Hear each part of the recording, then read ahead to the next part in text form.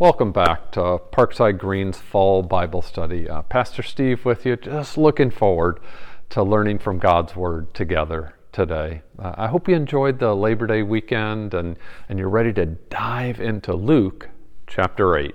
But since we're picking up the story kind of partway through, let's just spend a minute with a real quick review of where the story has come so far. In chapter 1 of Luke, you may remember that John the Baptist is born to elderly and barren parents. And then in chapter 2, Jesus is born to virgin parents, and he develops as a boy. We hear about him as a 12-year-old. Chapter 3, John is preparing the way for Jesus, whose genealogy is given to us. And then in chapter 4, we see Jesus resisting the devil's temptations. He's rejected at his hometown of Nazareth, you remember. He heals a lot of people, and he preaches throughout Judea. Chapter 5, Jesus calls his disciples. He heals more people, and he forgives sin, which only God can do. Chapter 6, Jesus explains the Sabbath. He is Lord of the Sabbath, and he preaches a very famous sermon, similar to the Sermon on the Mount in Matthew. Chapter 7, Jesus heals the sick, he raises the dead, and he forgives sin again. And then the first 3 verses of chapter 8, which we concluded with, Jesus is continuing to preach the good news of God's kingdom. He heals many women, and they support him financially. And that brings us to the passage for this week, which will further sharpen the picture of Jesus. It's going to bring into even clearer focus who Jesus is and what he expects of his followers. Now, if you're using the notes that I send out with the message, there are 2 main headings for us. The first is hearing and doing in verses 4 to 21, and the second is commanding and healing in verses 22 to 39. So we start with the crucial theme of hearing and doing God's Word in verses 4 to 21. The setting is given there in verse 4. A great crowd was gathering. Our people from town after town were coming to see Jesus. Matthew and Mark tell us that the crowd was so big that Jesus actually got into a boat and pushed out a little way into the sea so that the whole crowd on the beach could see him.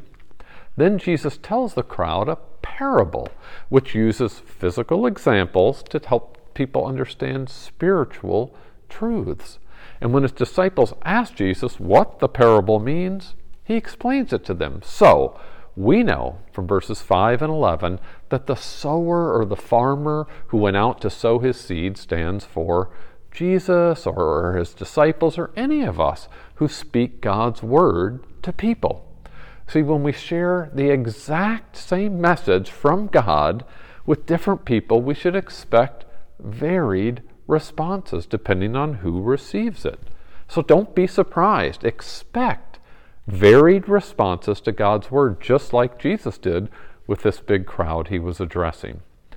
Seed sown along the path that's trampled underfoot and is eaten by birds stands for those who hear the word, but the devil comes and takes away the word from their heart so that they may not believe and be saved. 2 Corinthians chapter 4, verse 4 tells us that Satan blinds the minds of unbelievers to keep them from seeing the light of the gospel of the glory of Christ.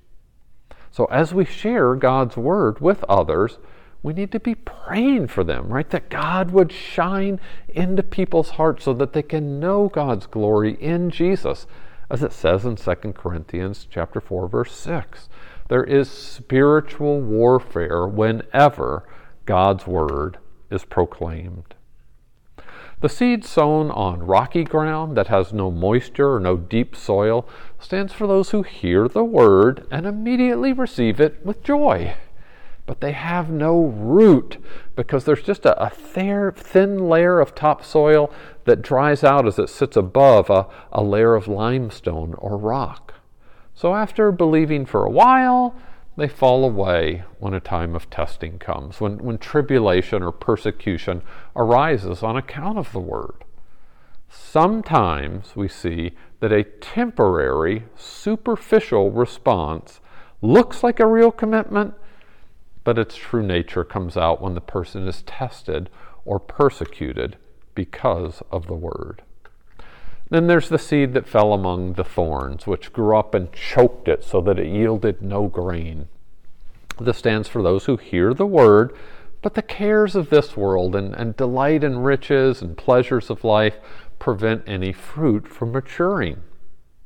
Compared with most human history, I think we would agree that most of us listening to this message live in a prosperous time and place. So as we go on our way through life, we have to watch out that we don't get caught up in the deceitfulness of worldly cares or pleasures or desires for other things, Mark tells us. If we get caught up in the cares and riches and pleasures of this life, it will choke out our fruitfulness for God's eternal kingdom. Lastly, the seed that fell on the good soil and grew and yielded 100-fold stands for those who hear the word and they hold it fast in a good and honest heart, bearing fruit with patience. See, the only right response to God's word is to accept it and hold on to it in an honest and good heart that leads to lasting fruit. And that speaks to us as those who hear God's word on a regular basis from Pastor Adam on Sunday and with Bible study and in your daily devotions. And it also encourages us to keep sowing, keep on sowing the seed of God's word with patience, trusting God to bear the fruit. As Paul says in 1 Corinthians chapter 3, we plant and we water, and God gives the growth. I think what Jesus teaches here matches real life, doesn't it? When a group of people hears God's word, some respond with rejecting hearts, and Satan keeps them from believing. Others respond with an initial belief, but it's a shallow commitment, and it withers later on. As others make their way through life, they show that their highest priority is the cares and riches and pleasures of this life that chokes out their spiritual fruitfulness. Then there are those who, by God's grace, hold on to God's word with good hearts and are changed. They bear fruit with patience or perseverance through a lifetime. You probably noticed that all four groups hear God's word. Maybe you underlined or circled the word hear, hearing, or heard, which is repeated in verses 11, 12, 13, 14, and 15. But there are three wrong ways to hear and only one right way to hear. As we see in verse 10, it's possible to hear but not understand. For some people, Jesus' parables conceal, but for others, they reveal. So we want to ask God to give us, Lord, will you give us to know the secrets of your kingdom, as it says in verse 10. If we hear God's word rightly, then we're going to hold it fast and bear fruit with patience. And also, we won't keep it to ourselves. As Jesus says in verse 16, no one, after lighting a lamp, covers it over with a jar or puts it under a bed, but you put it on a stand so that those who enter may see the light. When we receive the light of God's word, we don't want to hide it, but share it with others. In the end, on the day of judgment, everything will be made manifest or come to light, Jesus says. So we want to take care how we hear and how we respond to God's word. When we hear carefully, with good, honest hearts, bearing fruit with patience, then Jesus says more will be given to us. But if we're like those first three kinds of soil and we hear carelessly, even what we think we have will be taken away, he says. You see, everyone who is part of God's true family will be marked by hearing and doing God's word. And you see that in verses 19 to 21. Jesus' mother, Mary, his brothers, they couldn't reach him because of that huge crowd on the beach. But the word apparently got passed to Jesus that his family desired to hear him. And Jesus responded by saying that his ultimate family is not a matter of physical kinship, but of hearing and doing God's word. It's not enough just to have the sound waves enter our ears, to hear in that sense. No, the picture is sharp for us. If you are good soil, if you're part of Jesus' family, you're going to truly receive God's word, and you're going to put it into practice. You're going to act on it. So as you tie it all together, you can see that really the entirety of verses 4 to 21 is about rightly hearing and doing God's word. That's our first section. The second section, from verses 22 to 39, is on Jesus commanding and healing. We'll start out with Jesus commanding. He and his disciples were sailing across the lake in a boat, and along the way, Jesus fell asleep, actually on a cushion in the stern, Mark tells us. And then, as sometimes does happen on the Sea of Galilee, a great windstorm descended on the lake and stirred up the water so much that the waves were breaking into the boat, putting them in danger by nearly swamping it with water. And somehow, I don't know how, with the waves crashing in and water splashing on his face and panicked voices all around, Jesus is sleeping soundly. Well, what to do? Go wake up Jesus. Let the Master know that you're on the brink of perishing.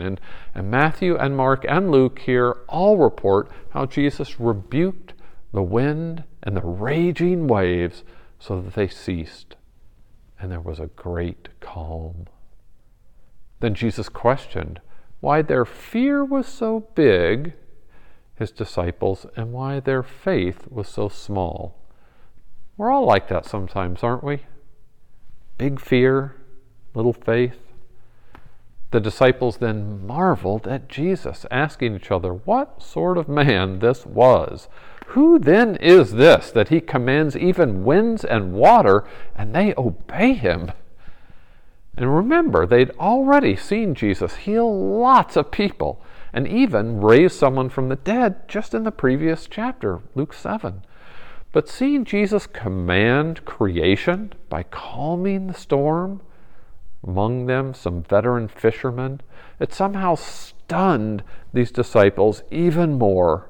Right? The picture was becoming even sharper. Jesus is the Lord of nature, of creation. And as we'll see in our last section, verses 26 to 39, Jesus is also Lord of demons.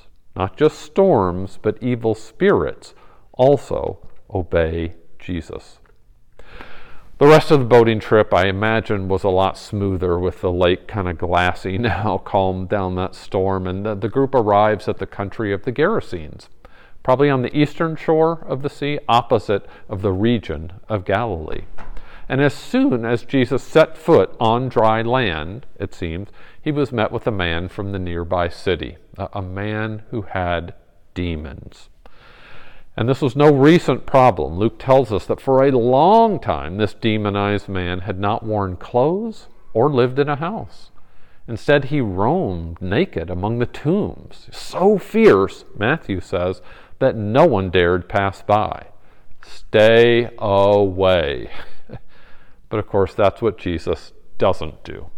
Instead, he engaged the man and the demons also, who knew exactly who Jesus was. Right, as the man fell down before Jesus, he asked in a loud voice, "What have you to do with me, Jesus, Son of the Most High God?"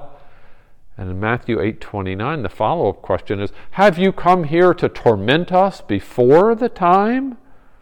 You see, the demons know that they will be tormented for their rebellion eventually, but they seem worried here that Jesus may be ahead of their expected timetable.